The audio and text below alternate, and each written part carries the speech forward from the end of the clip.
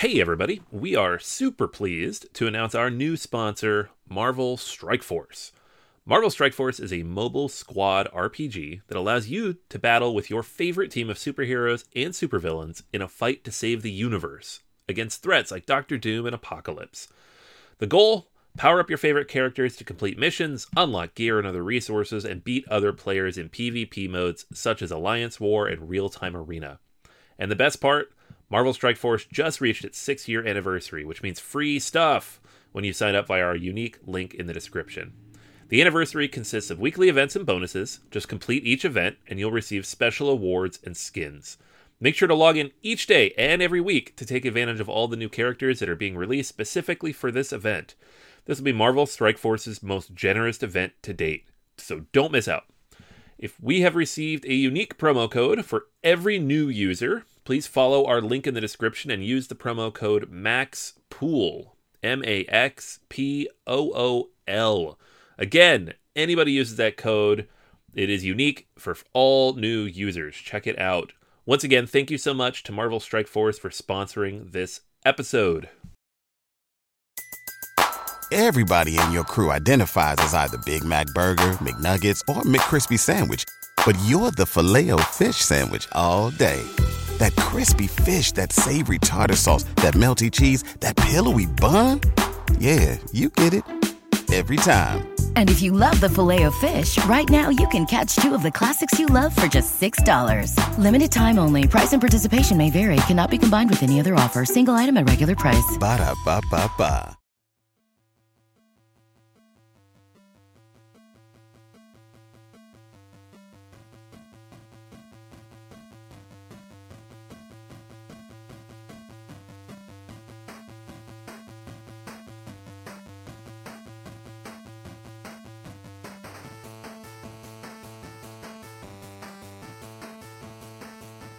Welcome to Board Gamers Anonymous, the podcast about board gamers and the insane fun we have at the table together.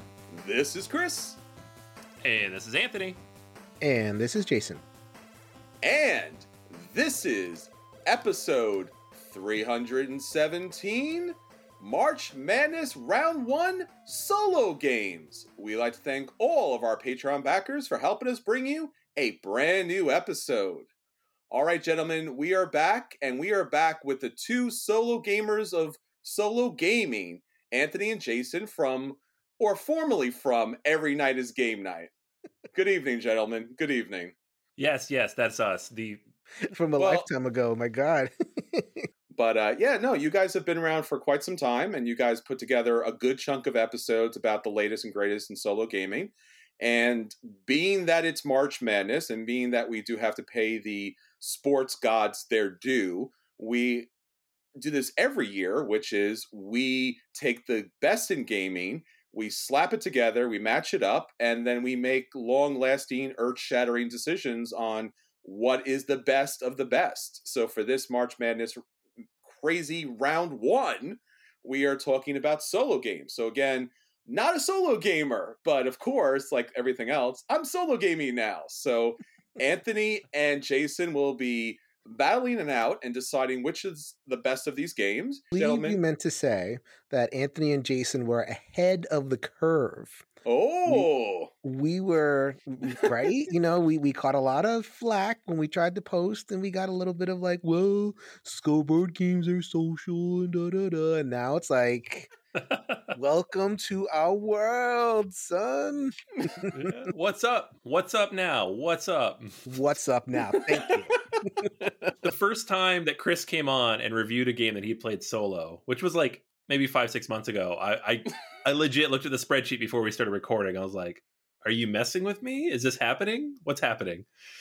Yeah, he made fun of me for years. For years, this man. It was a stigmatized activity. There was a lot of fun being made, a lot of references to self-pleasure that I did not appreciate. But not from you, Chris, but from the interwebs, right? Because the interwebs, they don't care. So then, then we get into a pandemic, and then we have all these wonderful games in our shelves, and we have no idea what to do with them. And then all of a sudden, boom, solo goodness. So we're happy to have this year's March Madness themed along solo games.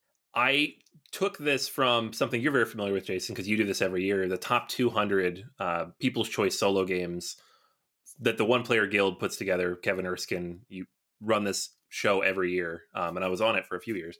And that's what seeded this list. Obviously, there's not 200 games on the list we're going to talk about today, but that's where they came from, based on what I and us as a whole have played. So just want to give them their shout out. If you want to see more solo games, check out that list. Well, you guys have both played plenty of them, and obviously, like you said, Jason, it's become a mainstay in board gaming right now. Obviously, every Kickstarter that's coming out now, there's either a solo gaming mode in it, or there's a ton of people asking about solo gaming in there. So, I mean, it's one of those good, bad news kind of situations with the lockdown that people have discovered that their games can play solo, or how many great solo games are out there in the industry. So it brings light to a great hobby, and a hobby that everyone can do. And that's not always true, right? We have so many games in our collection that never get a chance to get played. And, if you can't get the group together, or you don't have the right group together, this is a really great option for it. So for people like me who don't normally solo game, but might have some solo games in my collection, or some games that can play solo, this is a really good opportunity to know what's best and what I should be getting to the table for one. Get it? Table for one? I don't know. Someone got that. Someone out there got that. Deep cut. Going into Wayback Machine, my friend. I was like, what? Deep cut. Deep. I know, right? See, this is what you get here. So we'll be talking about all those things. Obviously, the gentlemen here know everything about solo gaming that there is to know, because typically they do get these games to the table. So with that said, obviously, let's jump into the bracket matchup. And the first bracket is the cooperative game bracket. So this bracket has a lot of, top-notch games. You probably own these games. You've probably played these games. You probably see these games behind me in my shelf. For those of us who are listening or watching, the blessed few who are watching this stream, a good number of these are lurking right behind me.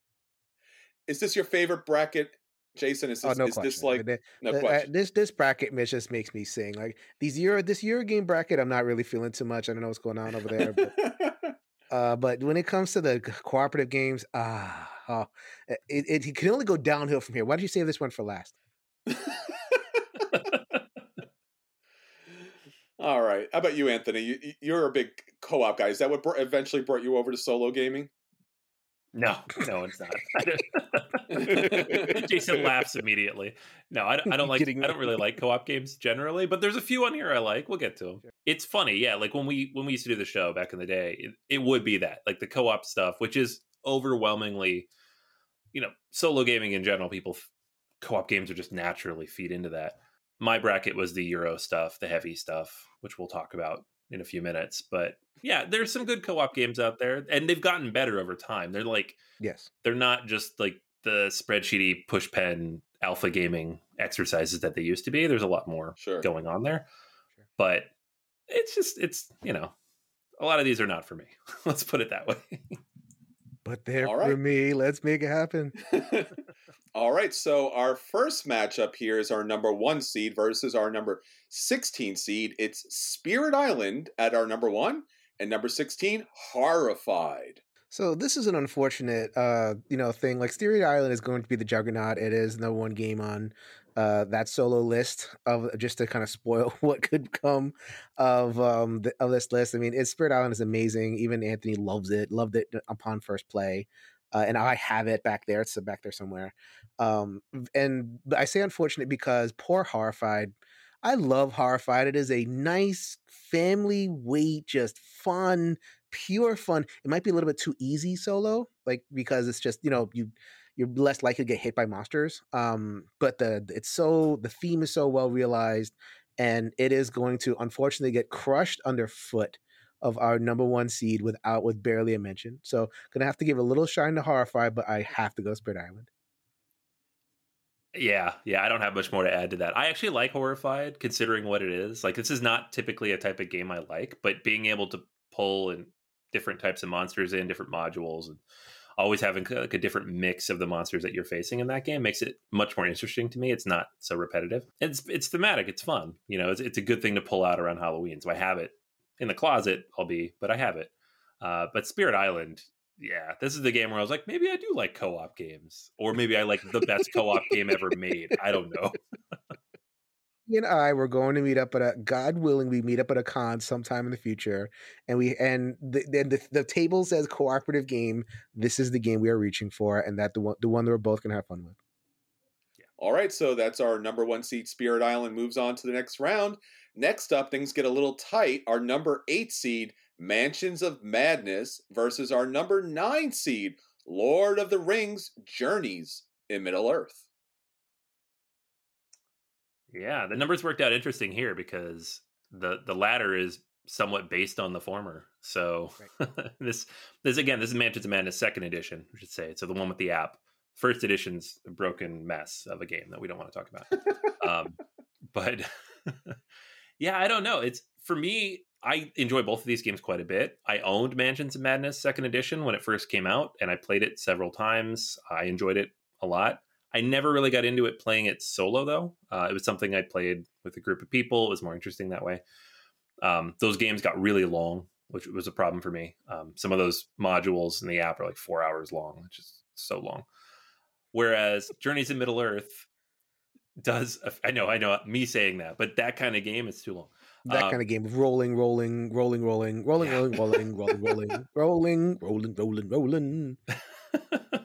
many rolling. And then you get Journeys in Middle Earth, which kind of takes that formula, and they're like, no dice. All right, take the dice out. We got cards. It's a little more strategic. You can plan your deck out a little bit. There's, the legacy element, not legacy, the campaign element to it that builds over time. And the modules, there's just as many of them, but they're not quite as long. I significantly enjoyed that one. The theme helps, Lord of the Rings is Lord of the Rings. But yeah, I almost want to say it would come down to theme, but I don't even think it does. I think Journeys in Middle Earth is just a better game because it's iterating on Mansions of Madness. Right. Both of these games were shocking disappointments for me. Mansions of Madness is basically like a movie. It's a movie with rolling. No, thank you. I'm good on that. I mean, and look, Journeys in Middle Earth also, I just felt like I was looking at the app way too much more than I was looking at the board. Like the board play wasn't interesting to me at all, and it just wasn't enough. Like actual movement and like accounting for terrain and everything. It's just like you move one and then you press the screen and then the screen tells you like all these things you search and all that kind of stuff. And like I mean I guess apps are cool. I just don't want them to do too much work. It's almost like there's a difference between like a driver assisted car and like a self-driving car, and I felt like that kind of moved and it kind of bled into the wrong direction. Plus, like I wasn't entertained by the theme integration of the Lord of the Rings because it felt like a lot like Descent. Like it was like, okay, Descent, but with elves and like high elves and everything. So it was like there was a lot that I was disappointed with, but I'm still gonna vote for Lord of the Rings Journeys over Mansions of Madness because of what Anthony said. At least the Journeys in Middle Earth is shorter for what it offers you, and Mansions of Madness is I just didn't enjoy it. This is too long. It's so long. All right, well, that means our number 9 seed, Lord of the Rings Journeys in Middle Earth, moves on to the next round. Next up, we have in our 5th seed, The Seventh Continent versus our 12th seed, Ghost Stories. Ooh, okay. All right, here we go. Okay, so we're talking solo game. Seventh Continent is a pretty poor cooperative game because it's basically a solo game blown out. And it is an excellent exploration game. There's tons of content, tons of cards. I think it's like 1,024 cards in the base set, and then you can get like kind of more and more on top of that. Hours and hours of entertainment for Seventh Continent. However, you do not see Seventh Continent on these shelves.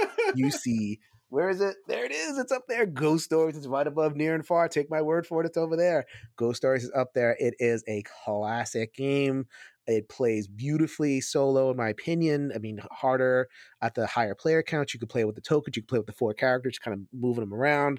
I have played hundreds of games with the expansion. Without the expansion, I really love this tower defense, grillingly hard game. But if you know how to play, and if you don't rely on those dice, which most people do, is so lucky. Learn to play, people.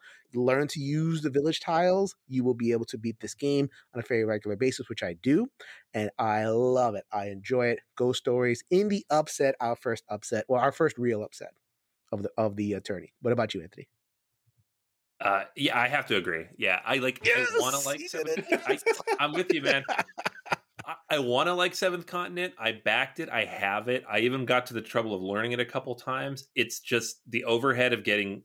It's a lot. It's a lot to get going. It's a lot to the momentum required to get into that game and get moving and rolling with it is a lot for me. And I've just never gotten over that hump. So maybe if I could sit down and play that for hours and hours, like say Arkham Horror, the card game, which I've done that with and gotten over that hump, it would have a different opinion. But for that game, I'm just like, I just can't get into it. Ghost Stories doesn't need all of that, right? You 3-4 pages of rules or whatever it is, you're into the game, you play it and kicked, and then you try again.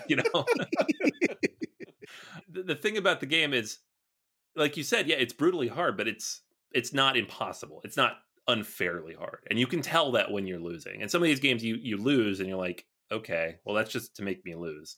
And other games you understand, like, no, I could have done this or I could have done that, or if this had gone this way and I could have tweaked this and maybe if it rolled it this way.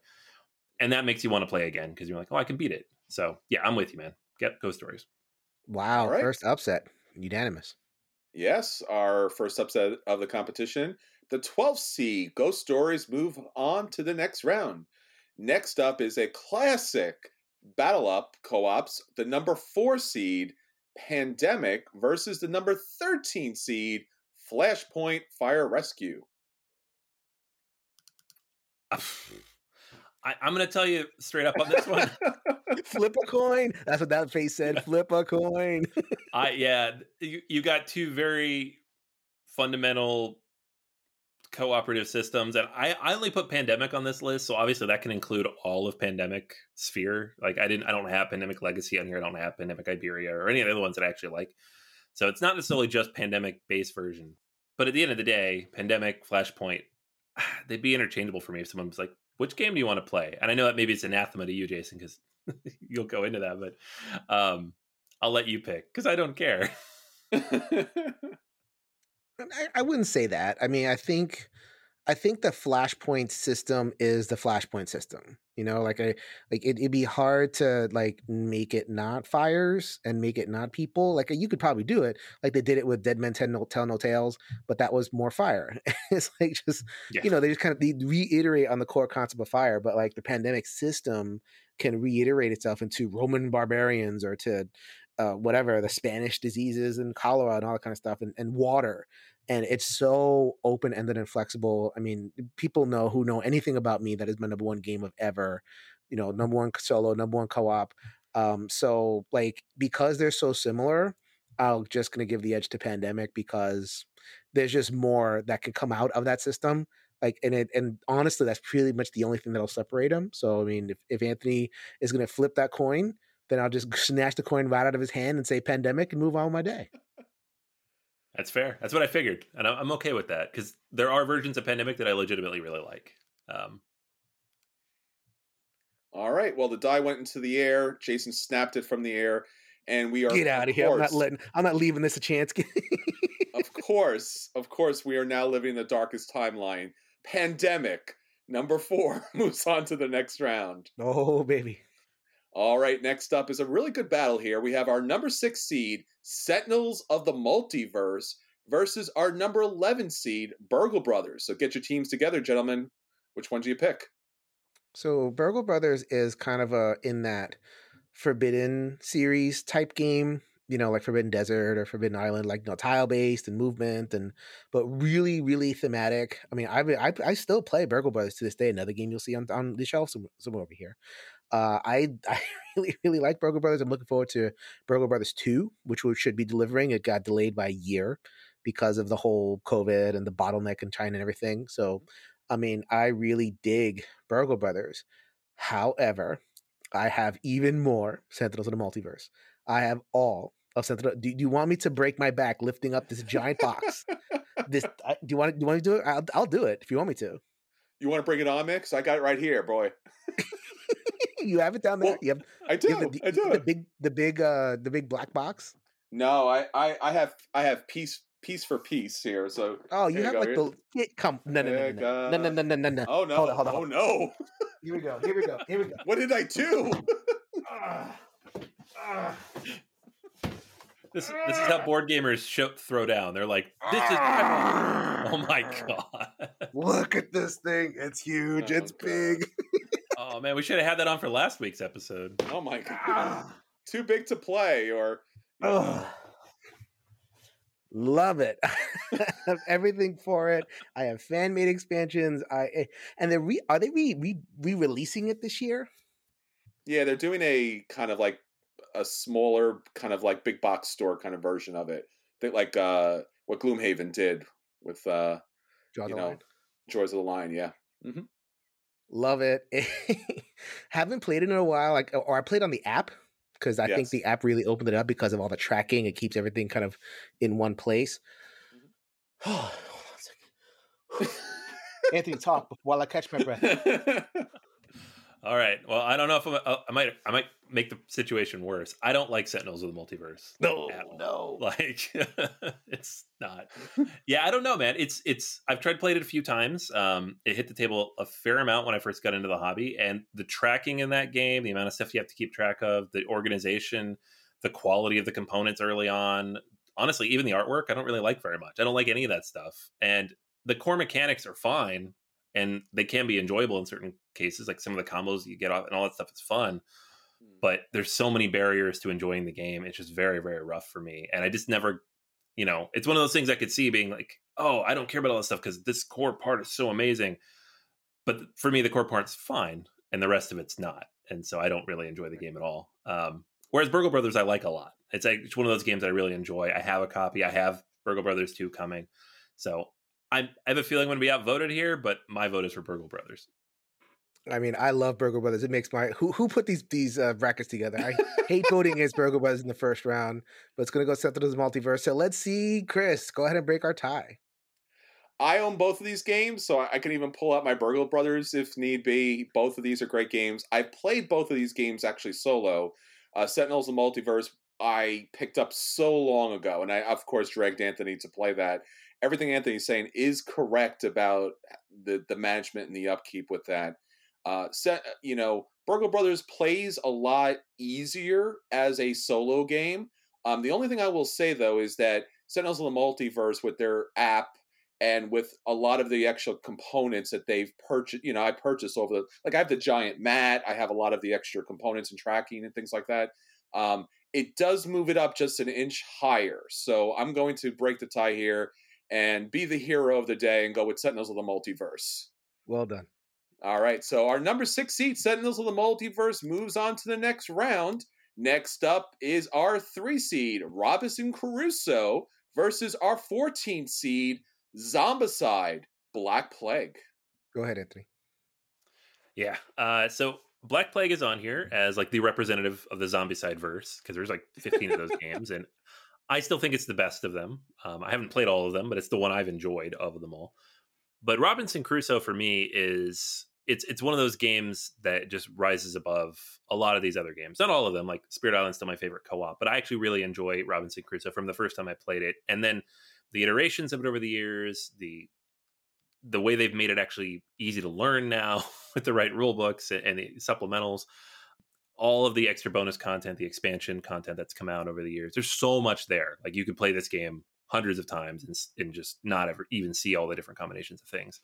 And I have not come anywhere close to that. So yeah, Robinson Crusoe for me is, it's in my top 100 games. And the only real way I play this game is solo because it is hard to get people together. So yeah, that's my pick on this one. I actually think it's not a great cooperative game.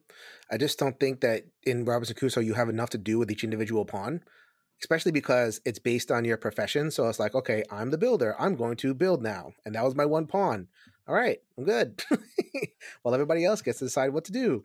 But as a solo with the Friday the Dog and a couple other things, and all the iterations, Mystery Tales, I thought was very, very good. And so I was like the second big box expansion for it. And I mean, I just think Robinson Crusoe is very, very good. Zombicide is Zombicide. Zombicide is even more cookie cutter dungeon crawl than Descent. Like I didn't even know if that was possible, but I just don't like. I get why people it's bubblegum fun. I get it, but it's just not what I want. It's not what I want. So I mean, Robinson Crusoe all day. All right, that's our number 3 seed, Robinson Crusoe. Adventures on the Cursed Isle moves on to the next round. Next up is our number 7 seed, Arkham Horror, 3rd edition. I believe would be the card game. Versus our... Okay, it's the regular straight board game. Okay. Versus our number 10 game, Street Masters. All right, so I'm a pretty significant Sadler Brothers fan.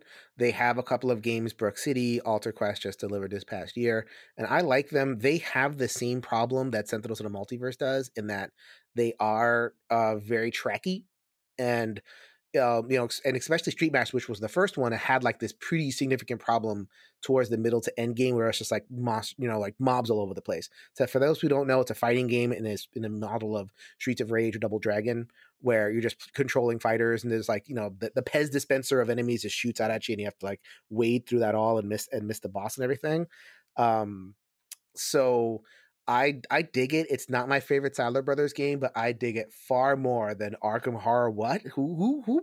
How did I let this one get past me? I thought it was Arkham LCG, so I'm like, okay, Arkham LCG, whatever. But like Arkham 3rd Edition, what? That game stinks. Woo, no, thank you. So that's funny. By looking at it, I'm like, if it was Arkham 3rd Edition versus like any of these 63 games, I'm like, okay, number 63. It happens to be Street Masters. You are lucky. You should have been Horrified, man. Horrified should have been in here. Come on now. I can't argue with that logic, man. I'm with you. Street Masters. All right, our number 10 seed, Street Masters, moves on to the next round. And finally, our last matchup for the co-op bracket here, our number 2 game, Gloomhaven, versus our number 15 game, Legends of Andor. Yeah, it's another big one punching down. I will say this, Legends of Andor is a fantastic game. I love it because it is... I'm not a huge fan of adventure games. I don't like just move over here. I'm going to search for a thing. Hey, I found a thing. I'm going to search over here. I'm going to search for a thing. I'm going to do this thing. And there's not, I don't know. I would rather read a book than to play some of these games. There's just not much happens and the story is not interesting enough to warrant a game, right? Whereas Legends of Andor kind of builds a puzzle into it where you're trying to solve the puzzle and do it the most efficient way because you have a limited amount of time. And that's basically it. Like the story is not amazing or anything, but the overarching, narrative across all the games that he's put out is interesting. But Gloomhaven is Gloomhaven. And, especially with Jaws of the Lion, which is much more accessible, I think now. My big box is still sitting over there like at 30% completed, but Jaws of the Lion, it's easier to get out. I don't have to wrestle with the whole thing. So I got to go with Gloomhaven, but I definitely wanted to give Legends of Andor some due because I love that game. And, yeah, it's one of those few co-op games that I do come back to over and over again. And when there's new content, I play it. I can't stand Legends of Andor. That game stinks. I know. It is. I know. It is a massive puzzle disguised as an interesting game. And I understand if Anthony is so enthused in that, but there is a limit to that. And I feel like the things that you do in Legends of Andor are so unintuitive. And it actually like the biggest thing people complain about is like the game punishes you for killing monsters. And I get you don't want a game that like just you hack and slash. That's Zombicide. Zombicide, you hack and slash, and you get like it's only good things happen. In this game, it punishes you basically every single time you kill a monster because it moves forward the round track. And it's like you can traipse along you can do laps around the entire land. You can discover anything you want. But if I do this to an orc, then the sun rises and sets. I can't take it. There's no imaginative hook in that game whatsoever. It is so frustrating. So like this is another one where it's like it could have been anything. Gloomhaven is wasting its time. What are you doing slumming down here versus this paltry terrible game? On with you, Gloomhaven. Enough of this Legends of Andor nonsense. It's a great all right game. So it seems like despite all of that, our number 2 seed Gloomhaven will move on to the next round. All right, so that's the end of our co-op bracket. Now on to our Euro game bracket. Anthony, why are you doing this, Jason? Why? I've I played all start. these I did games. Get out of here. guess first, man. I did the right thing. We started with cooperative games. You made me feel welcome, and now it's like, here you go. Yeah, here's a bunch of stuff. Yeah. Anything in particular why Euro games kind of stand out as solo games? I mean, they are generally puzzles of some kind, right? Like you have a certain set of components, you have a limited set of resources or time or rounds or whatever, and you have to do something with those things in that space. And that is a solo activity. And a lot of these games, like if you play them with other people, there's not a huge amount of interaction anyway. So you just have to replace what little interaction there is in the solo version and you're good to go. Right. The nature of the good solo Euro is that it's low interaction. And so it's easy to replicate the interaction points, which is the design principle of the Automa when it first came out. And I think I think we've kind of evolved. Sure. Automas have evolved, and like the Automa itself it has evolved past it. But like the core principle of let me just get in the way at key points and then call it a solo bot. And I think that key principle is still alive in a lot of solo games. I am very disappointed in like recent bots because they just get more and more complicated. It reaches a point where it's like when your solo bot is longer than like your solo bot rule book is longer than the actual rule book. I'm good. Like I'm good. I'm especially when your solo bot is like 18 cards or something, and then you have like a giant box and you have 18 cards and it's like this whole set of rules, or like a little cardboard chit and a die and it's like 8 rules or 8 pages of rules. No, thank you. I'm good. But if I love the game, then I might bother. Yes. Yeah, I think a lot of Euro games get hit because they are solitaire games. Like you just basically play by yourself. So I guess it's an easy transition to the solo game market because you're already playing by yourself. There's not a lot of like player interaction all the time. So, all right. With that said, let's get into the bracket. So first up is our number 1 seed, Mage Knight, versus the number 16 seed, dear God, not the face, Nations. No mas. Yeah. I mean, again, I built the bracket, and this was relatively random. It was based on the order that they were listed in the top 200. But Nations is one of my favorite games. It's in my top 20, I think, and I primarily play it solo because if you play with other people, it's like 4 hours long, and it's way too long for what it is. So I would not play that with more than 2 or 3 people, anyways. Solo, it's fantastic. But Mage Knight is Mage Knight, and it's just a brilliant game. And really the only way to play Mage Knight is solo. So it's basically just a solo game. So it's just like, Spirit Island versus anything or Gloomhaven versus anything. You're like, well, I like Nations a lot, but Mage Knight. So. I mean, this is one of those things like you get it in like wrestling tournaments where it's like you got to give the loser more shine because it's boring to talk about the winner. So oh no. So speaking of losers, Nations. No, I like Nations a lot. Nations is an underrated game, undersupported, and I do miss that there aren't more like big daring civ games. Like we haven't had a really good daring civ game in a long time. Tapestry does not count. I'm sorry. It's not. It's just that game's a board game with a tech tree. Like I'm talking about a civ game, and Nation's definitely that. I'd rather play it Through the Ages, which is not here because there is no official solo. Plenty of unofficial solos. But this is a quality game. But that is not on my shelf. I got Mage Knight Ultimate Edition sitting right up there, and that is where it's going to stay. So Mage Knight for me. All right, so not a surprise here. Mage Knight, our number 1 seed, moves on to the next round. Next up, our number 8 seed, At the Gates of Loyang, versus our number 9 seed, Anachrony. Okay. Actually, we'll go back and forth on this one because we've been doing that. So Anachrony is one of those examples that I was thinking of when I was talking about like complicated bots, right? So like there comes a point where you just get tired of learning the bot, and like the game has to be really, really, really good in order to kind of get me over that barrier. And Anachrony is one of the few games with complicated bots where the game is good enough to make me want to learn that bot, learn the Chronobot, get into the mind of David Tercey, who is, I think, probably the preeminent solo designer at this point, right? I think he has kind of like, just his approach. I think he's the person that evolved the Automa into something that is a little bit more kind of feedbacky to what the player is doing while still remaining some semblance of simplicity. It's not simple at all, but like at least it's penetratable on some level. And Anachrony is just a really, really, really fun worker placement game with a really cool motif, and you get this like kind of time travel rewindy thing that going on. What was the number 8 seed? At the Gates of Loyang. So I'm going to get a lot of flack for this, but who cares? Anachrony. Uwe cares, man. Uwe cares. All right, so I guess I'll speak up for At the Gates of Loyang because I love Anachrony and I agree with everything you said. So no disagreement there. I think Anachrony has one of the better solo bots for a Euro period, and I thought that when it came out, and then the updates to it in the new version even better.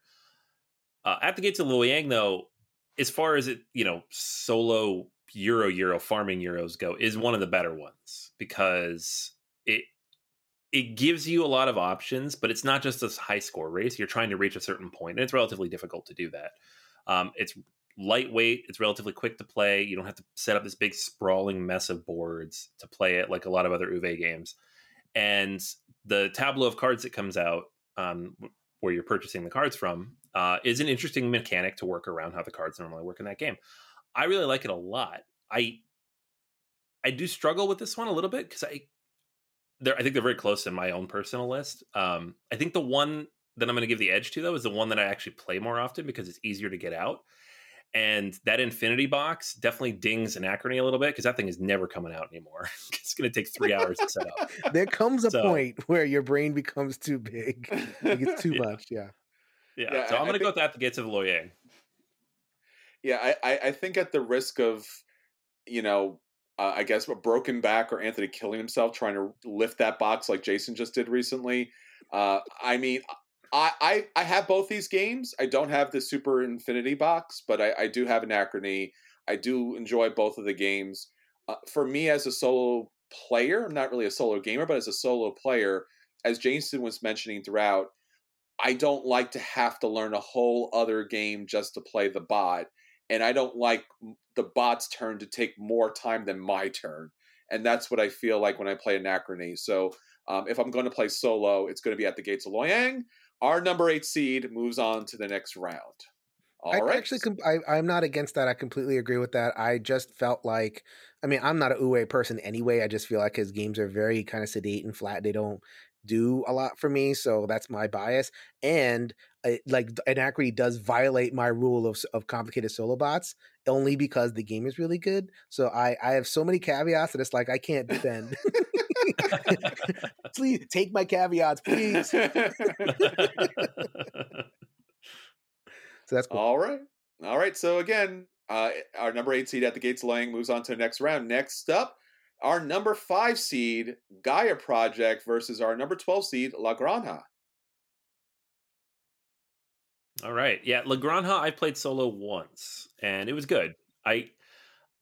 But the thing about La Granja too is like in general that game, it's good, it's fine. There's a lot going on, there's a lot of tracking. The solo game is a good implementation of that. But it doesn't, I don't know, it just didn't feel completely satisfying to me. It felt more like I'm practicing the game, which is what a lot of solo Euros end up feeling like. I'm practicing the game. Gaia Project has a bot, an Automa, and it is pretty streamlined in general. It's fairly straightforward. For a game this heavy, it's pretty streamlined. It's a small deck of cards, and it tells you various things you have to do. And I enjoy it quite a bit. It's like 2 or 3 pages of rules. It's not crazy considering, the 25-page rule book that it's attached to.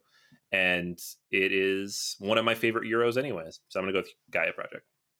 It's probably the best Automa factory bot because they make a lot of stuff. And I think that the degree of difficulty in making a bot for a game like this was pretty high. And they came up with some really ingenious ways of cramming a lot onto the cards. Like the cards do a lot of work, and just the way they kind of because it doesn't just flip and move, like you have to kind of put them together, and they come together. It comes together so well.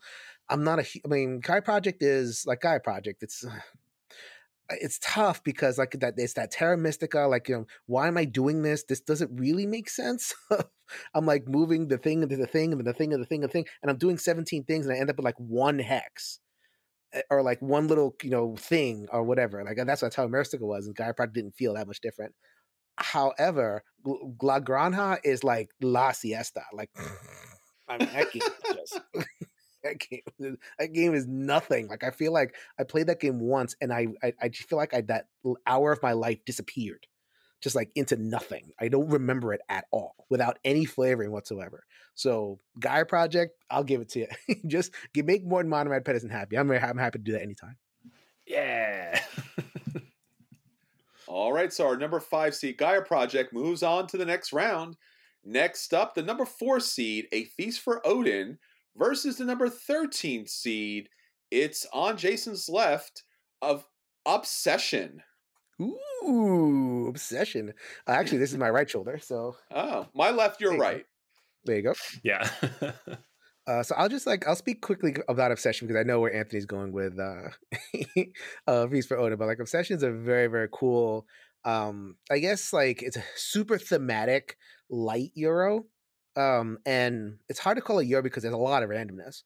Like there's a lot of randomness that comes out, like because you get a river of tiles, you get cards that you draw, and the servants, you have to kind of coordinate this because there's 3 different like resource streams that have to come together in order to play that game well, and that's hard. Like, and you could get kind of hosed by what's happening.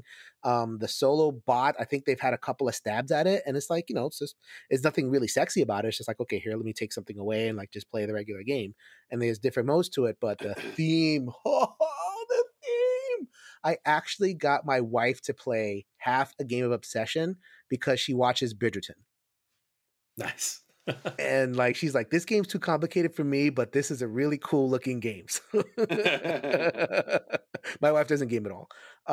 So I will speak for Obsession just to get it in there, but I'm going to hand it off to Anthony because I have a feeling I know which way he's going to vote. So here's the thing. Feast for Odin is like in my top 10 games of all time. I play it solo all the time, but as far as a solo game, it doesn't do anything. You're just playing the game by yourself, and you swap the meeples back and forth. It's the bare basic minimum of an Uwe Rosenberg solo game. He doesn't do anything differently. Whereas at Gates of Liang, he tweaks the rules a little bit to make it work with the card tableau. This one is just like, you put some meeples out, and then the next round, those spots are not available.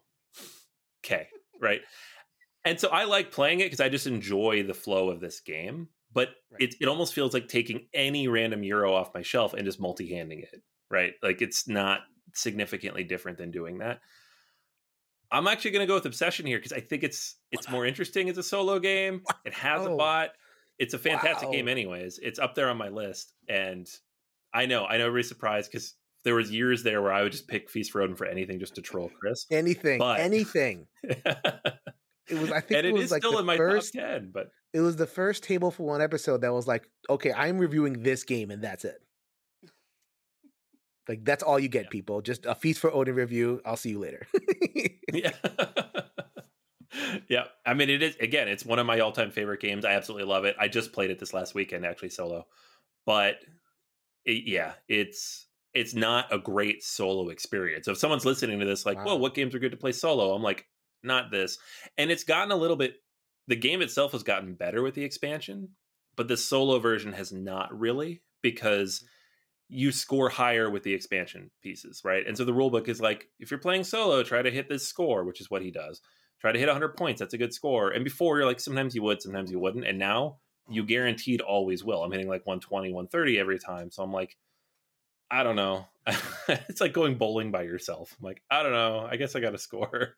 But Obsession, it's different. It's interesting. The theme, like you said, is amazing. And I do love that theme, just, as a literature nerd.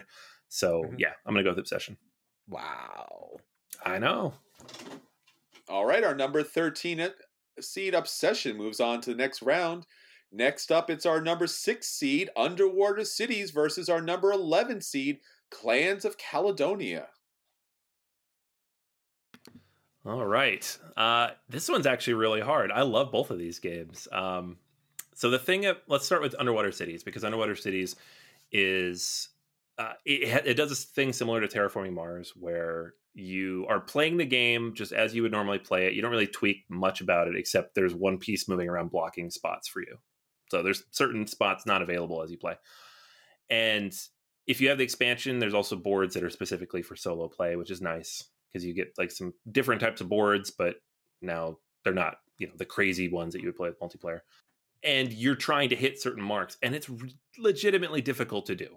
So it does feel like Terraforming Mars in that way. You have to complete these certain objectives. You have to have 7 cities out. You have to hit a certain point value, depending on which version of the game you're playing, what expansions you're playing. It's difficult. It makes you want to sit and play it again because you're like, I almost got it, and I didn't quite get there. And that's not something you get in a lot of these solo games. So it's really good for that reason. Clans of Caledonia doesn't really have any of that. You block a bunch of spaces, and then you play through it solo. And the thing I love about Clans of Caledonia solo is you can play it in like 15 minutes.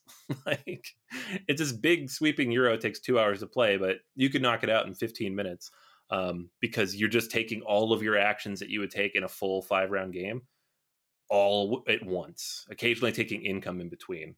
So it does end up feeling more like a practice game. Underwater Cities feels like an actual solo game. So I love both these games. They're both like the top half of my top 100, but Underwater Cities is a better solo game for me. Haven't played Clans of Caledonia. I adore Underwater City, so I'm just gonna have to go with that. All right, our number 6 seed Underwater Cities moves on to the next round. Next up, our number 3 seed Scythe versus our number 14 seed Lisboa. Okay, so Scythe is, if we're just talking base Scythe, right, with like, maybe some player powers and everything, I think that Scythe is, I think the community is right. It's a little bit overrated. I just feel like, there's groups that play it, and they play it, and they play it, they play it, right? And I have some groups like locally. I was like, what are we doing today? Try to take over the world and play Scythe. And that's what we do. And I just I like Scythe well enough. I loved Rise of Fenris, and I know you loved Rise of Fenris as well, Chris. So, but I can't include that in the rating for this because we're talking about Scythe, and I think Scythe, like the reason why Rise of Fenris was good was the story, and it's kind of it's good as a group experience and all that kind of stuff. I think as a solo game, and I love what Morton did with the bot. I mean, the bot is a really neat little amoeba like spreading out bot. It's just it's like a 7, and I just don't think it deserves like that really high praise, and I'm surprised that it's kind of endured this long. What was the other game you talked about? Lisboa. Lisboa is so good. It's my favorite Lacerda. It really is. Like, and I haven't gotten a chance to really plumb the steps, but I love the historical integration. I love the, what Ian O'Toole did with just the whole presentation of it and just sinking into it, just like really deceptively simple worker placement and just, because it feels like a bigger game. Like it feels like a really hefty thing. It's a huge box and you go down there. But the thing for me was the theme really helped it be simple. Like it makes sense. It's like, you need stone to build a building. Okay.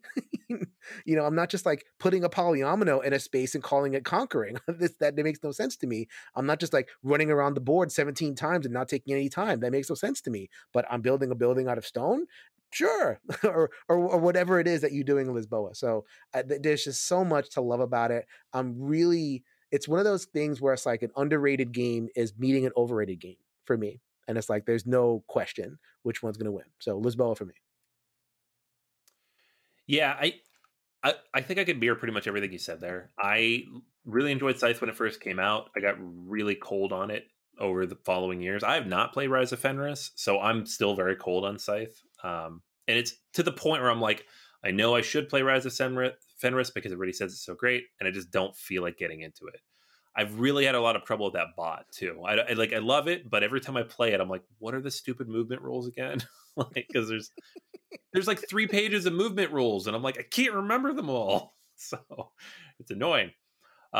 Lisboa, though, yeah, it's a beautiful game. It's fantastic. I love all of Lacerda's solo modes. They're very clever, and they're a fun way to play the game. And it's not just like your typical Euro high score rush. You know, there's actually something that's working against you. So I'm going to go with Lisboa here as well.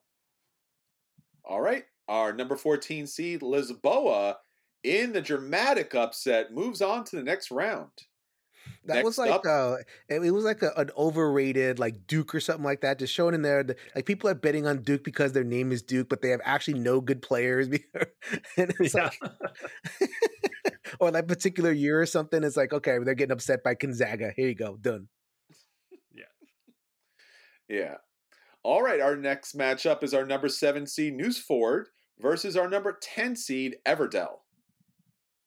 Ooh, Everdell. I love Everdell so much. It's so good.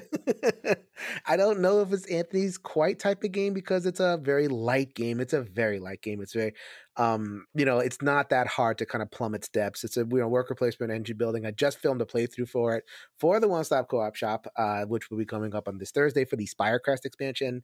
I have, basically. Oh, there it is. There it is. It's right there. Oh yeah. And I completely adore Everdell, everything about it. And so like I have a hard time.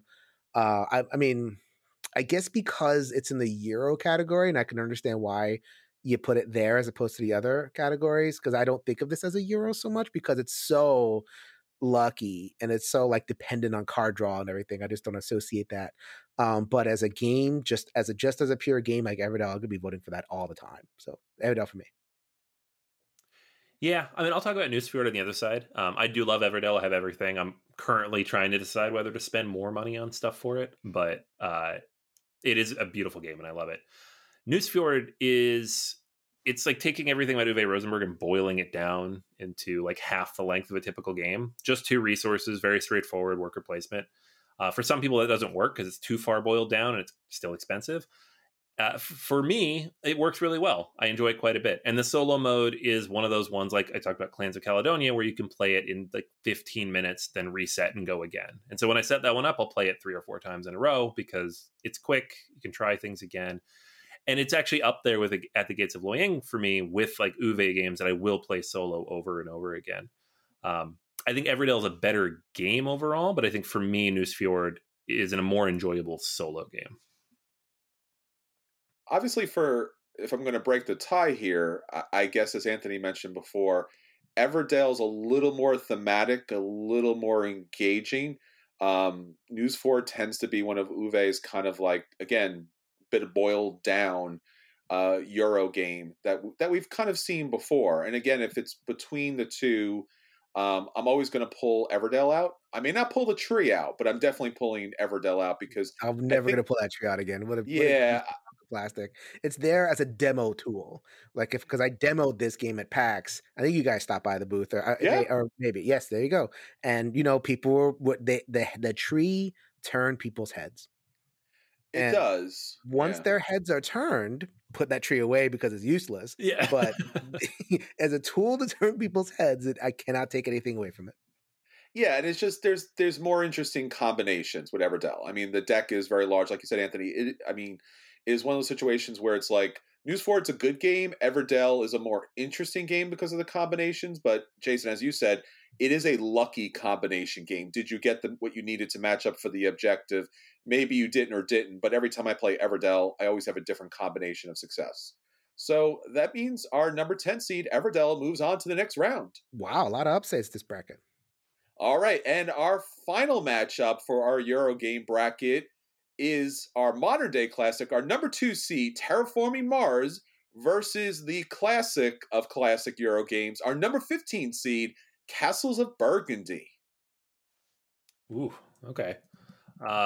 So Castles of Burgundy didn't even have a solo mode until like very recently, an official one, until one of those, whatchamacallit, the calendars. And then they put it in the new version. It comes with the new version, the prettier but not prettier version that they released not too long ago. And it's good. It's pretty good for a solo version of a game. Like Stefan Feld's clearly been thinking about this as games are starting to implement them more. But Terraforming Mars is just an amazing take on solo play because it was never like it it does the trick of it's the same game, but there's goals you have to hit. So you can lose.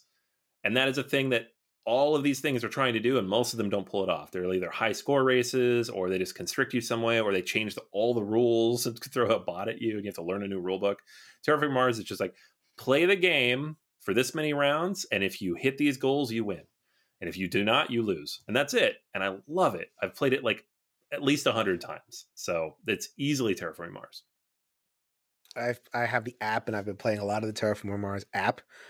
Just, it's nice to be able to like, whip out a nice quick solo game just like really quickly. Or even when I had the board game, I did a thing because we did that episode where we talked about the strategy in Every Night is Game Night of the Terraforming Mars thing, and I just wanted to feel I felt like beating with every corporation. So I just did it. I beat it with every corporation. It's like trying to figure out the different moves and strategies and everything, meteors. And yeah. And so Terraforming Mars, like it's a really, really great game. And I know it's one of those games that's like, it's so lauded that it's maybe a little bit overrated at this point. But, and I know people who do not like it, but I come back to it. And it's like, even if I think like, oh, is this a really good game? I want to play it again. So no, Terraforming Mars all day. All right, that means our number 2 seed, Terraforming Mars, moves on to the next round. Our next bracket is heavy games and war games. So, Anthony, what are we looking at here? Yeah, it's a bit of a grab bag. So there's some Euros. You got to make 4 categories. You got to make 4 buckets. Got to figure that out. Yeah. And, we're not a war game podcast. And Jason, you're not a war gamer. So we couldn't just like go get all the war games that play solo. But there are a few in here that either I've played or I know that you've played or just generally that are highly rated. So we're going to talk about a few. But yeah, these are heavier things. These are war games. These are like longer, more involved types of things. Different types of solo takes, but we'll get to them. All right, so let's start off our bracket with our number 1 seed, Root, versus our number 16 seed, Roads and Boats. I've never played Roads and Boats. I had Travis Hill on, who is a huge Roads and Boats fan, talking about the game on my show, Shelf Stories, which is my new YouTube channel. Sounds like fun, but Root is just kind of best in class at this point. There's so much stuff for it, and what I appreciate about Root more than anything is like the asymmetric factions allow different play styles, and you can like, hey, you like to have control a bunch of characters, control the board. Here, take this. And you like to play one character that ought to not play this. And you like an extra challenge of like, the kind of keeping things in sequence, play this. Or you like, so like it kind of like has something for everybody, and it somehow works. So, I mean, and it's cute. It's cute as all heck. So then like Root is just, it's it's something for everybody in Root. I don't love it solo, because I think, or at least I didn't love the package bot. I know they've since released like the bigger, better bot project or something like that. So I haven't played any of those bots, but I'll take people's word for it that they're good. I just think that Root's an excellent game. So Root all day. Roads and Boats, sorry, I haven't played you. Yeah, I actually reviewed the Clockwork expansion last week, the first version, not obviously the second one's coming in the next Kickstarter, and it is a significant improvement over that initial, just the cat bot. Not only because you have 4 of them to choose from, so you can play a solo game with any of the factions and just throw in enough bots to make it balanced, but that they're more streamlined and more straightforward. But so as a solo game, I think it does work finally. It did not before, and the fan versions were better than what came in the box. But as a game, this is my number 2 game of all time. I love this game. I will play this anytime, anywhere, almost with anyone. There are some exceptions, but with the number of factions we have now, we have 10 different factions plus the hirelings that you're going to throw in there. There's thousands of possible combinations, and I've yet to have a game where I'm like, I don't really like this faction. I don't want to play this one anymore. I'll play any of them. I don't care. They're great. Maybe the cats are boring. I don't know, but everything else is amazing. So yeah, root all day. And that's not to say that Roads and Boats is a bad game. I love Roads and Boats. I've played it solo once. It's a pure sandbox type of thing where you just doing whatever to exchange various things for other things. So it's a bit of a puzzle at the end of the day. But the focus of Root, the theming of Root, and all the variability just make it one of the best games ever made. All right, so that means our number 1 seed, Root, moves on to the next round. Next up is our number 8 seed, Comancheria, versus our number 9 seed, Thunderbolt, Apache Leader. Yeah, so some fun ones in here to try to spell out. Comancheria is one of those games that I picked up at some point where I was like, I'm a solo gamer. This is new. I'm going to play this. And 10 hours later, I'm like, whew, I need a nap. It's so long.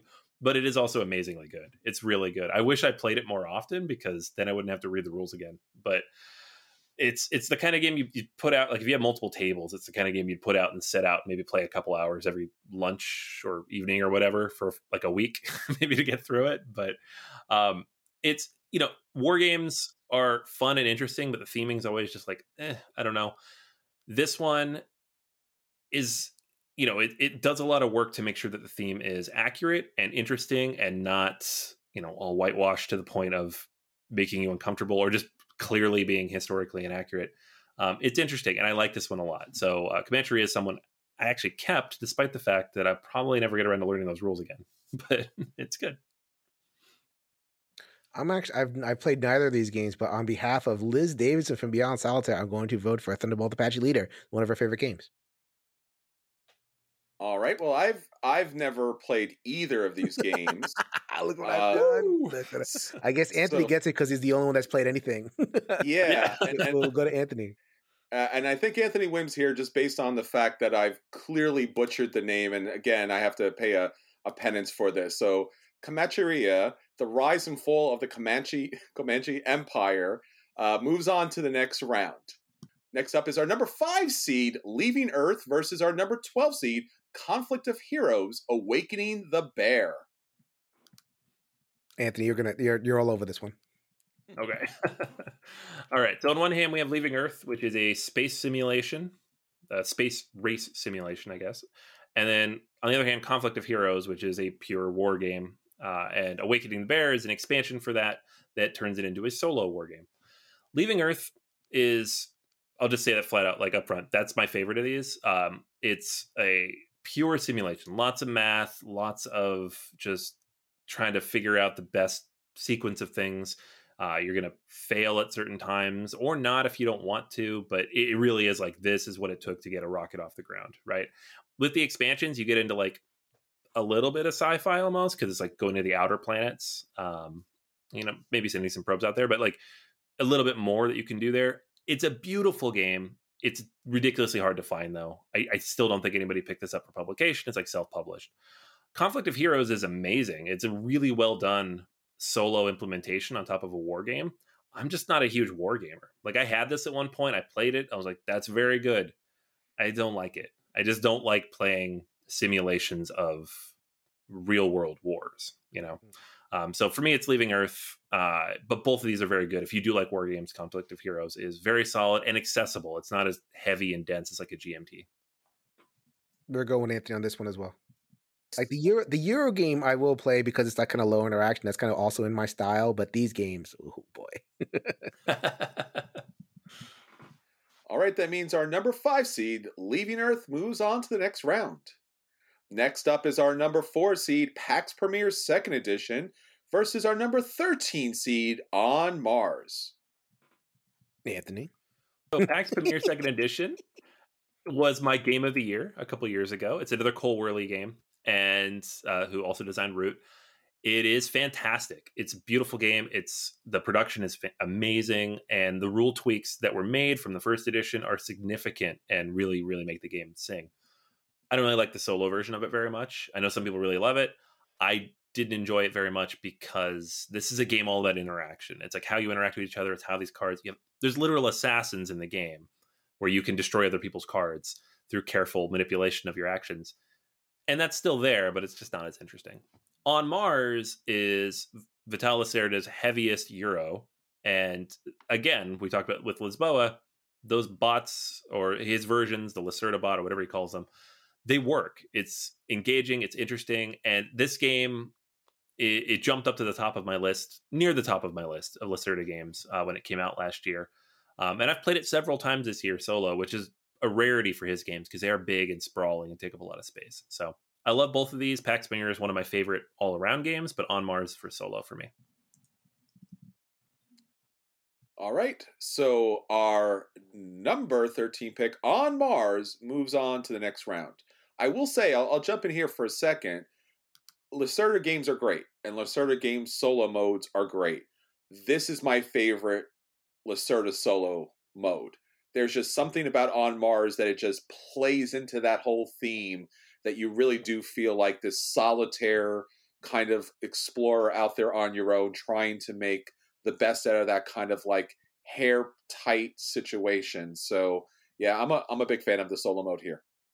All right, next up is our number 6 seed, Xia, Legends of a Drift System, Anthony's all-time favorite game, and our number 11 seed, 1862, Railway Mania in the Eastern Counties.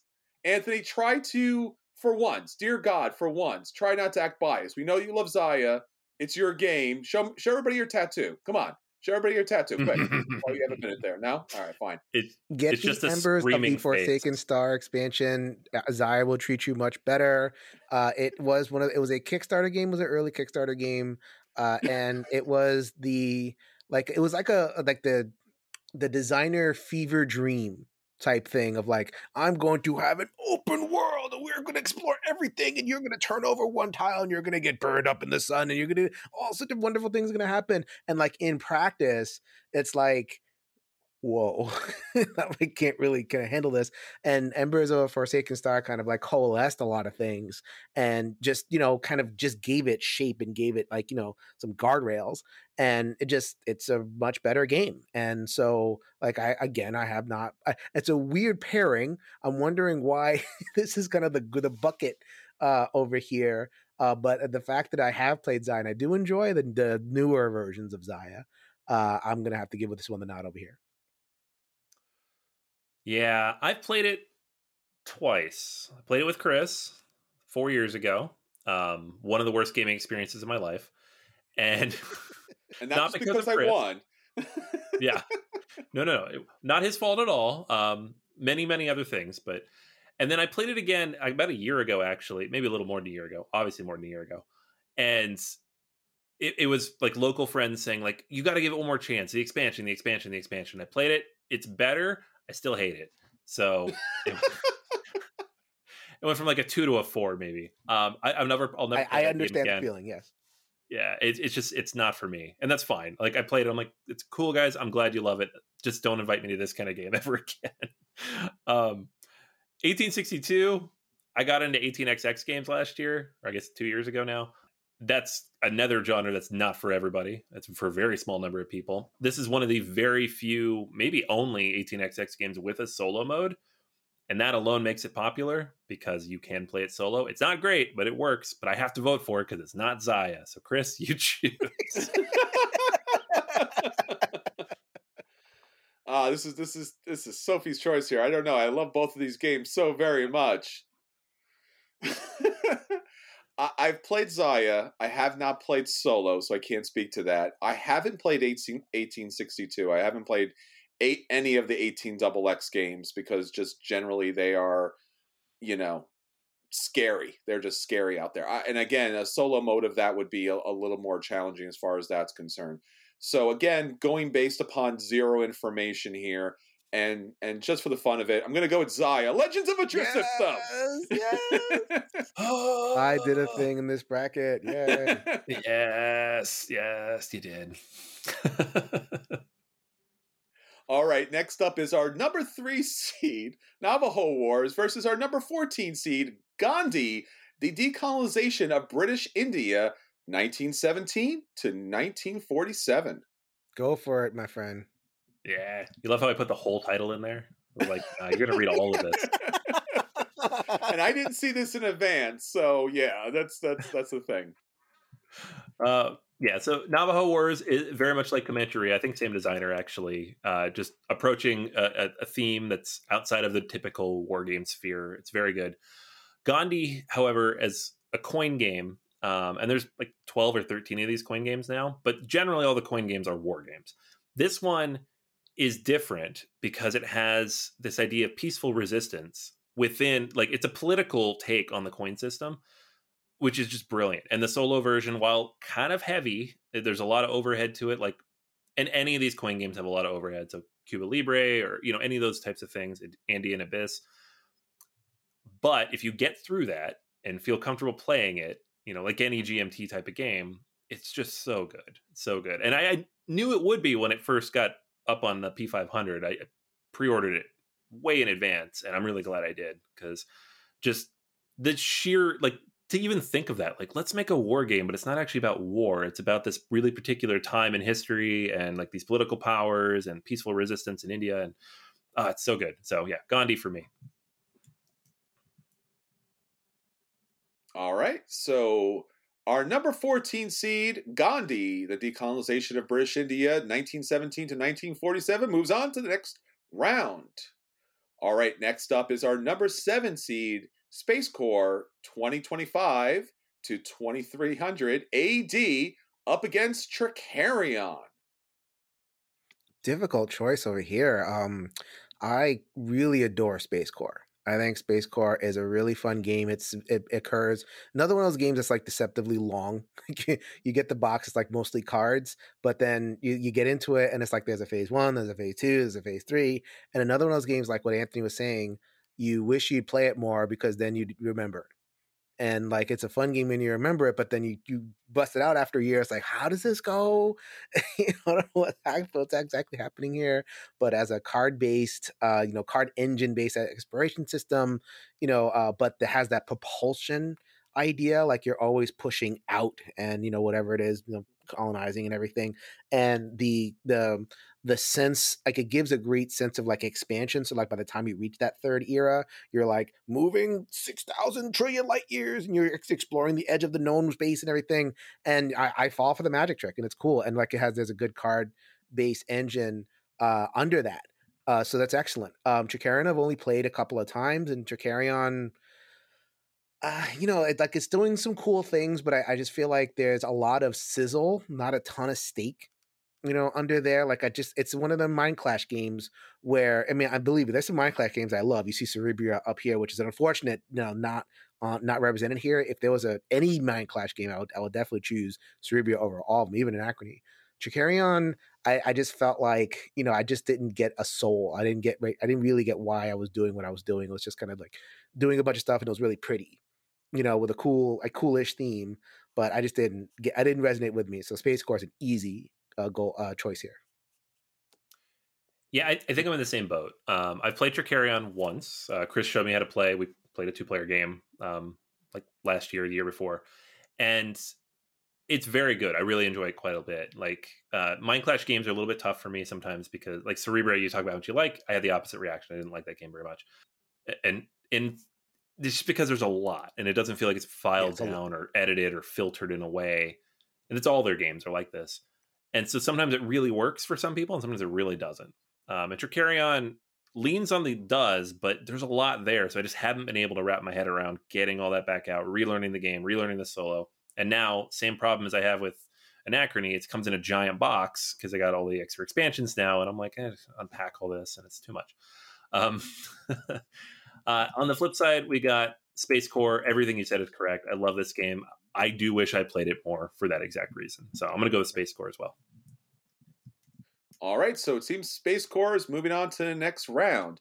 I will mention, though, I am a big Mind Clash fan, and Tricarion is my favorite Mind Clash game, and I actually do play that solo. I think the Dalgar's Academy expansion really adds a lot to the game and really just bulks up that in a really good way. So if you haven't tried that, definitely try out the expansion because I think it does add to the game dramatically for a solo element. All right, our final matchup for the heavy game and war game bracket is our number 2 seed Nemo's War versus our number 15 seed D-Day at Omaha Beach. What? Oh, dude, this is weird. This is such a weird bracket. D-Day, it's one of those kind of hoary old designs that it's like people are gonna get mad at me, and I don't know if there's a lot of crossover. I don't know if the solo, like the one player guild, because they kind of are very fond of this game. Is they're gonna cross over, but it really is old. It shows its age. And I just don't. I feel like it's long for no reason, and like it's lengthened by the dicedness of it. Like, okay, just because it's long doesn't mean I want to sit there rolling dice for 4 hours. But Nemo's War has dice. Oh, it has dice. Oh yeah, but shorter time frame and a much more integrated story, hugely thematic. Victory Point Games, definitely the DNA is there. I have Nemo's War. Up there it is, right there, and very happy to keep that in my collection as a cool kind of dice based adventure game. Wonder what's going to happen with, like, now that Victory Points is kind of like no longer exist as an anything, and we'll see if we get, like, further content for, like, little expansions and everything. But for the most part, yeah. So no, Nemo's War all day. Yeah, I agree. Nemo's War is fantastic. I've had it forever. I finally got it to the table over the summer. This last bear year. to learn. It's a deceptive bear to learn. I don't like it. I don't like that part anyway. It was my third attempt to learn the game. The first time I was like set it up, look at the rules. I'm like, I don't want to do this. And like, we were talking about reviewing it on Every Night's Game Night for like a long time. We're like, we're going to get to this. I swear. We never got to it. Yeah. Now, the benefit now is that they've run 3 Kickstarters and there are a bunch of videos to learn the game. So you don't have to read the rulebook if you don't want to, which I did not do. And it was great. But yeah, I'm going to go with that one as well. That game's fantastic.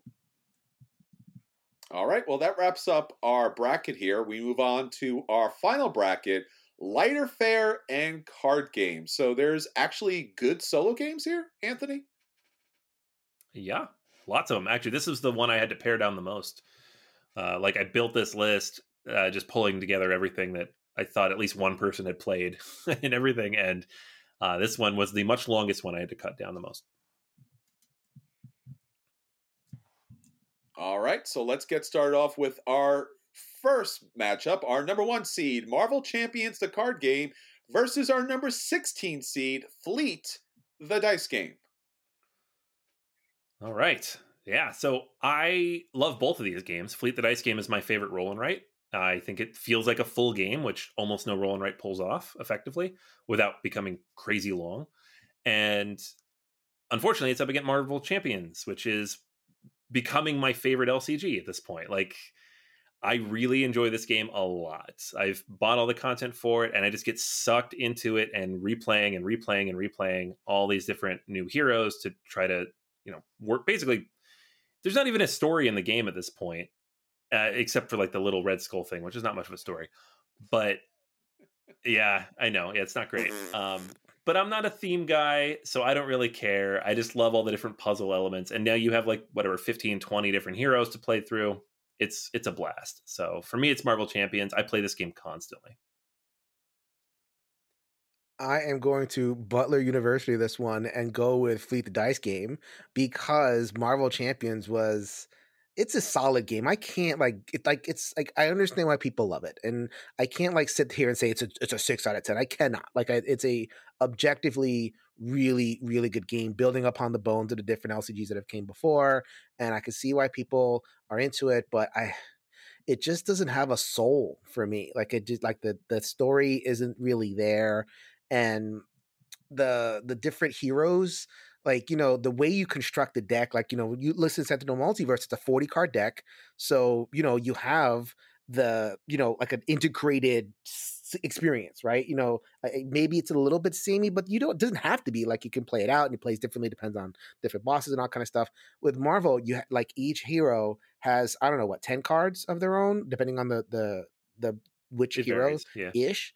And then you have to shuffle in all these other cards. So you're shuffling in, sometimes you shuffle the roll cards, like the Justice or whatever it is, and that could be okay. But then you shuffle in those utility cards, and they're usually garbage. Unless maybe they've gotten better since I've played it, because it's a lot of different stuff for it now. But I just didn't. I just can't penetrate it, and it just doesn't feel like my favorite heroes, and I'm a huge Marvel person. So it's an objectively good game. It's just not for me at all. And so Fleet the Dice game is I agree with Anthony, very, very fleshed out real game. And among my favorite roll and writes, I have a couple others that are like simpler. They give me different stuff, but like in terms of like that combo like type feeling that I want to get, like a pinball machine, like you roll and it's like ding ding ding ding ding ding, like towards the end of the game because you're getting all the coins and all the combos and everything. It's wonderful. So I'm going Fleet the Dice game, 16 seed. Let's see what you got, Right. Chris. Let's see what you got for a little upset mojo. Yeah, an LCG or a roll and write. This is your real Sophie's choice. It is, because I unfortunately I don't happen to be a fan of either of just the general mechanic of either one of these games. Like you said, Anthony, I think the roll and write games are fine, but anytime they're on the table for too long, they overstay their welcome. And for the LCGs, it's just a money sink. And there is, as you said, Jason, there is some thematicness that's missing. It's certainly hollow in some ways, and I can't really put my finger on it. And Anthony and I have had this battle about the game. Like, where is the theme that you find when you play Arkham Horror, the LCG, that you don't find here? So it's a rough combination of just mechanics that generally just don't work for me long term. I think the tiebreaker here for me is going to be, what would I be more likely to play long term if I was a solo gamer and I did want to have a game that would hit the table again and again? And it's going to be Marvel Champions, the card game, just because of the additional content. I was hoping to slay the beast. Hey, look, Sentinels of the Multiverse had some serious problems early on, but they had their apps, they had their additional content, they're upgraded. So it did bring the game around, and I think the Marvel Champions, a card game, with their additional expansions, is bringing the game around too. So our number 1 seed, Marvel Champions, a card game, moves on to the next round. Next up is our number 8 seed, Cartographers, versus our number 9 seed, Coffee Roaster.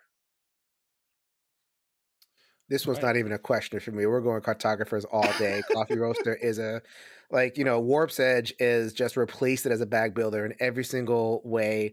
You're building your bag and you're kind of pulling out stuff that's like more and more powerful as you build. And Coffee Roaster is just like I don't even, it's almost like not even a game. It's like, just like, okay, I'm building a bag. And I don't even, it just feels like old tech at this point. While Cartographers is just a beautifully simple game that I can play in like 10 minutes. I played it in therapy with people. And it's just, it fills a lot of roles, and, we're getting more of it, and I'm looking forward to it. So like Cartographers every single day on this one.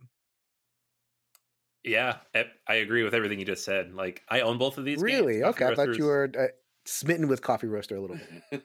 I've cooled on it a lot over the last couple years. Like you said, there's other games that do similar things better. It's dull. I don't know. There's some reason I don't feel the call to come back to it. Cartographers comes back a lot. So it's such a good roll and write, or flip and write, or whatever you want to call it these days.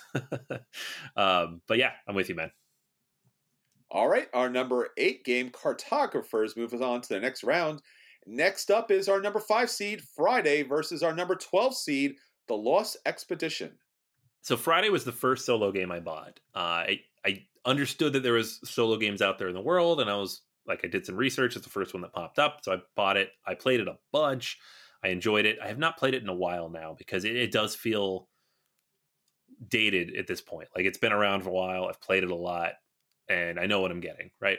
On the flip side of that, you've got The Lost Expedition, which I played obsessively when it came out, and it is to some degree completely random how you're going to perform in this game, and I don't care. I don't know why I don't care. I hate this kind of randomness. Like, it tells a good story. It's a really good story. Like, you could see it. Like, you could see I have a gun and I'm going to shoot the snake, and I'm going to get meat from the snake. I'm going to eat the meat, and I'm going to use the meat to power up and jump over the ravine. I mean, it's like it's not like a perfect story. And I remember when I first reviewed it, I was like, okay, there's some weirdness here, but just get over it and just like ride with what it's offering you. And there's a little bit of there's as much strategy as like a regular solitaire card game, and you don't play like there's just a little bit, but you play it for just the breezy time, and like a Lost Expedition is a breezy time.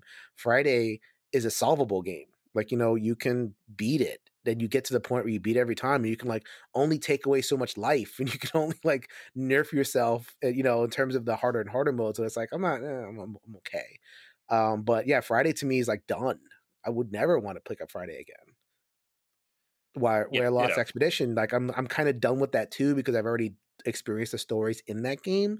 But it stuck with me longer because because of the story elements and how breezy a story delivery system it is. Yeah, All I'm right. with you. I think I'm in the same boat. It's Friday. I didn't even get to the point where I beat it regularly. I just got bored with it eventually. Getting that close, I'm like, I'm good.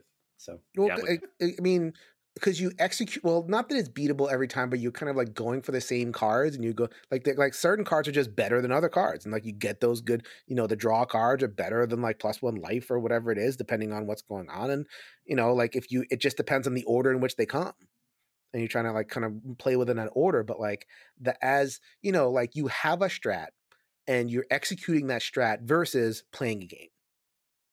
And where there's like options on like different things that I can do. And I just don't, Friday was good for its time, and it's a classic. And if people are just busting into it, it's like, here you go, check it out. That's a cool game. Because I enjoyed it. But, on the other side of that, Lost Expedition, all day on that one. Yeah. All right, so that's the number 12 seed, Lost Expedition, moves on to the next round. Next up is our number 4 seed, Sprawlopolis, versus our number 13 seed, Sagrada. Yeah, I'm weirdly obsessed with Sprawlopolis. I don't like the first time I played this, I was like, I just play it, because it takes 2 minutes to play, whatever it takes to throw the cards out there. But just playing it over and over and over again. And Sagrada, I really enjoy. It's a beautiful game. And I owned it for a while, but at a certain point, I did get rid of it because I just didn't find myself coming back to it. Other games in the similar bucket, role player, other things of that kind of weight, I prefer more. Whereas Sprawlopolis, it's the wallet game. I take it with me if I know I just need something, like if I'm on an airplane or something. Like, this is perfect. So yeah, Sprawlopolis for me all day. It's such a simple nothing of a game, but I love it. Sagrada, I struggled with the solo on that one because it's just like it just felt like punishingly hard, like like the really high point threshold, and it's like I got to do everything right in order to like even come close to sniffing this game. Maybe they've like re-released it since, or like reiterated on that solo. Like I'm sure it's been expanded since I've been played it last, so it didn't last for me. Obviously, I have role player over here, which that's going to come up in a little bit. So like that is the thing that I play instead of Sagrada. I'm not like totally enamored with Sprawlopolis either. I just feel like it is very dry, relative to what it is. It's just like it is a puzzle, and it's a variable puzzle. Like so you have the different goals and you're mashing up things different ways. But am I building a city? Not even close. I'm just like putting together, like it could have just been shapes.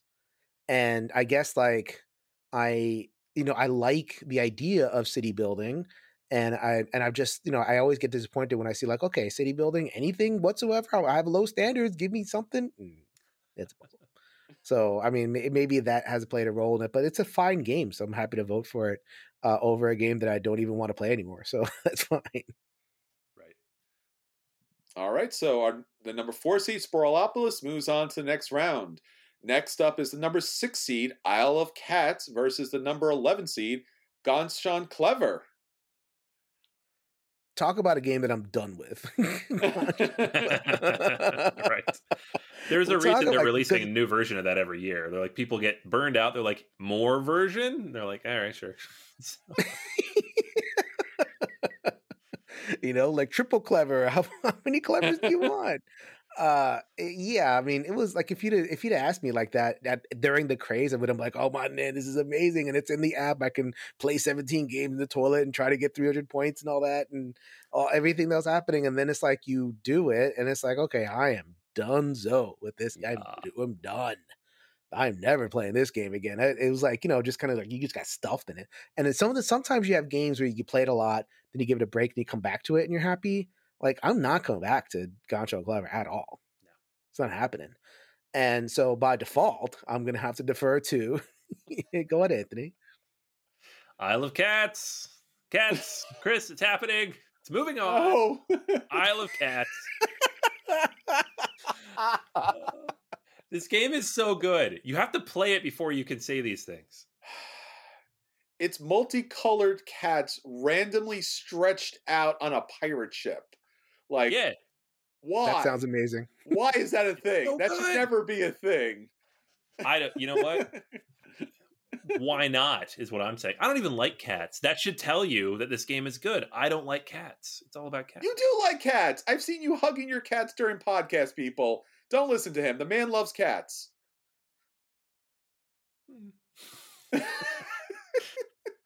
It is polyominoes for days, though. So yeah, you better like polyominoes if you want to play I Love Cats. But if you do, it is one of the better ones out there. All right, so our number 6 seed here, I Love Cats, moves on to the next round. Next up, our number 3 seed, Role Player, versus our number 14 seed, Under Falling Skies. I still have not gotten around to playing Under Falling Skies. I don't know why. It's been sitting here, and I think I've gone to set it up a couple times. I'm like, man, there's a lot of rules for a game. It seems like it was 18 cards at one point. Really expanded. You would a lot. never know. You would never know that I was an 18 card print and play from what you get. Yeah, it's crazy.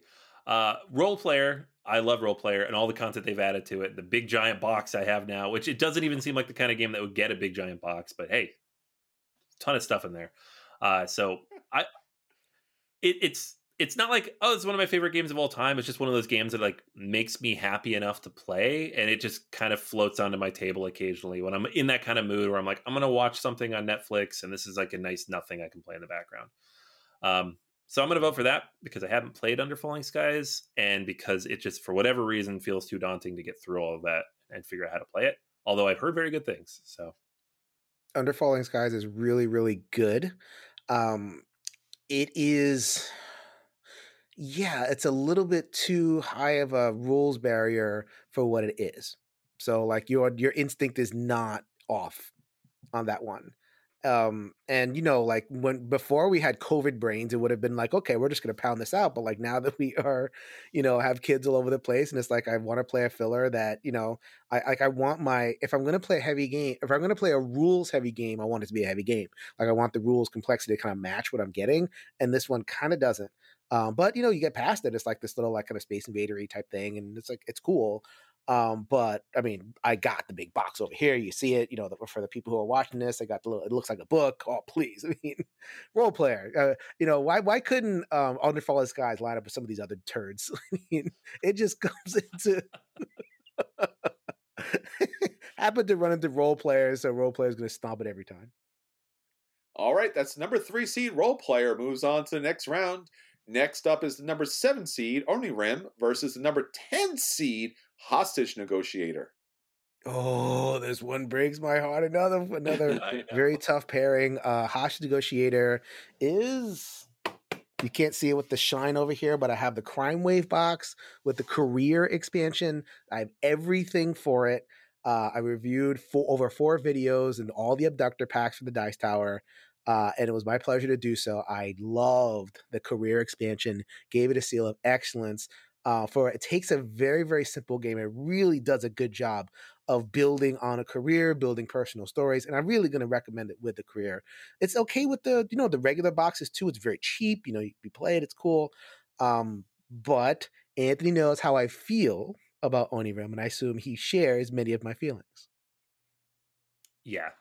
I also really enjoy Hostage Negotiator. I also have all that content, and it has faded away a little bit for me.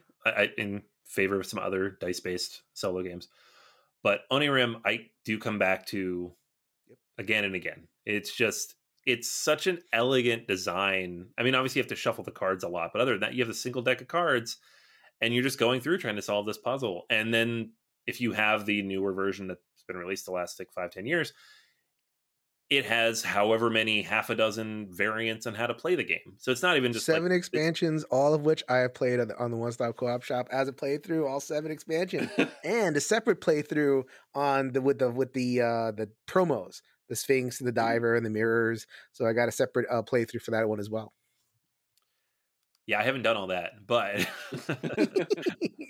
but I know how many times you've played this game, and I'm nowhere close. But I do love this. It's one of those games like every 6 months or so, I'm like, oh yeah, I love that game. And I'll pull it out and I'll play it maybe 30 times, and then it goes away again and it'll come back in 6 months. So that one obviously has longevity and I would highly recommend it. As you know, if somebody's getting into solo games and wants something small and inexpensive, it's a great place to start. If you could find it in print, because I could never manage to keep it in print. Well, they got the app, right? So. Yeah, get the app. Yeah, Oni Rim was one of the games that I first played as a solo game. This is way back, I think like 8+ years ago when we were at Myriad Games, and Paul, the manager of the store, was like, "Oh, you're waiting for a game? Yeah." He's like, "Here, play this," and I'm like, how can I play this? There's nobody else here. Like, what do you mean? He's like, just play it. I'm like, I'm looking through the rules. I'm like, there's no other players. What? No, you can't. How would you do that? How would you play one player game? That's not a game. And yeah, I have the app and I still play to this day. So I assume then our number 10 seed Hostage Negotiator will be moving on to the next round. What? No. What are you doing? What? What are you talking about? I don't know. It seemed like there was a lot of love there. He's trying to make sure we're paying attention like an hour and a half into the podcast. I know. Yeah, I know. I can catch you guys. Guys, go to sleep as you are and then have nightmares and try to figure it out with a card-based game. All right, our number 7 seed, Oni Rim, moves on to the next round. And finally, our last matchup for all of these brackets in the lighter fare and card games is the number 2 seed, Arkham Horror, the card game, versus our number 15 seed, Oh My Goods. This one's easy, right? Oh My Goods is it's Oh My Goods.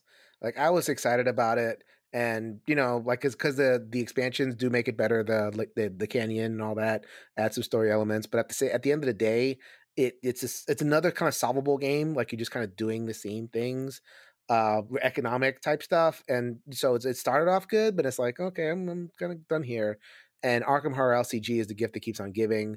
I'm not a fan of the LCG model because of just how expensive they are. Like, they're sneakily the most expensive products in gaming. Like, and you would think it's like the big minis expansions. Now, yeah, I mean, Bloodborne, you have to spend like $500 to get everything, and but like, you know, you have to spend a good $2,000+ to get all of Lord of the Rings LCG, and you're reaching that for the Arkham Horror LCG.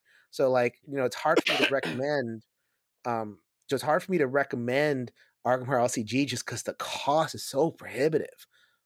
But if that is a thing that you can handle, you treat it like a Netflix subscription, so you like kind of spend a little bit a month, and you're getting into some of the cycles. Like, it's clearly my favorite LCG because of the story based elements of it, and it's just a really, really brilliant, really implemented system. So Arkham Horror LCG for me.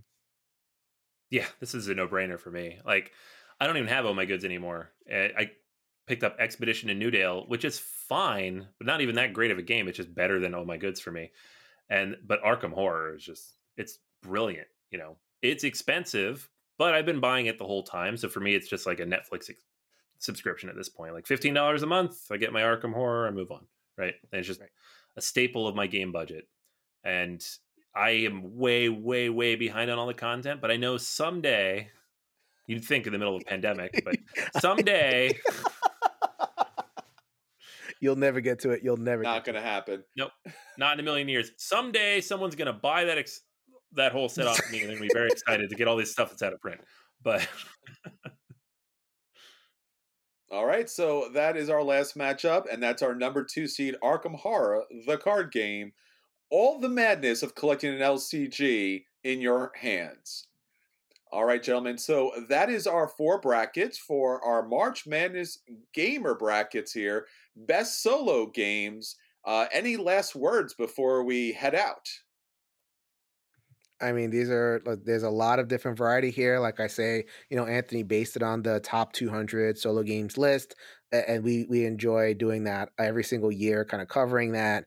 And like, it's a big fun event, you know, like, and you guys were helping me out this past year with the Euro end of it. And, you know, it's a big thing where a lot of solo gamers can come together and celebrate it. And, you know, if you wanted me to plug Shelf Stories, I will plug Shelf Stories. I have last year's commentary episodes featured prominently, including these 2 gentlemen who helped me out, and other, you know, content creators, Kevin Erskine, Liz Davidson, Michael Kelly.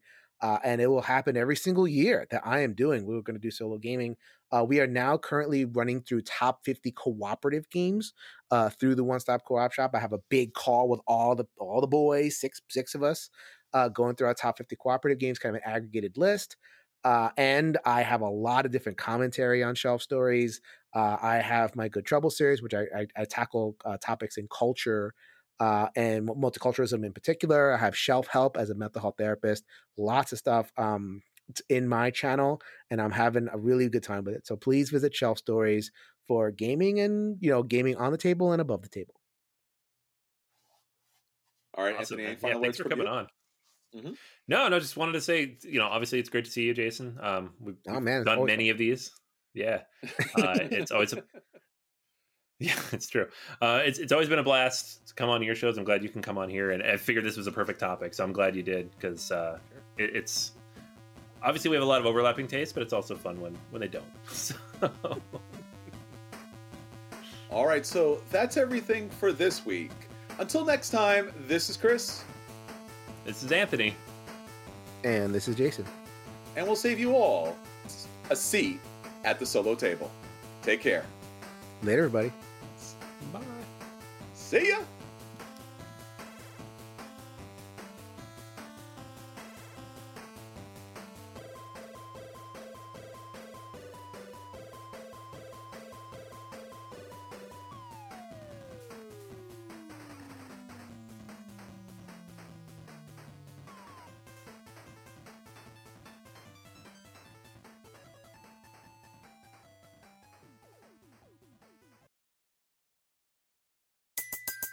Everybody in your crew identifies as either Big Mac Burger, McNuggets, or McCrispy Sandwich.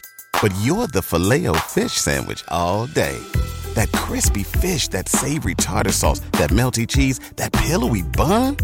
Yeah, you get it. Every time. And if you love the Filet-O-Fish, right now you can catch two of the classics you love for just $6. Limited time only. Price and participation may vary. Cannot be combined with any other offer. Single item at regular price. Ba-da-ba-ba-ba.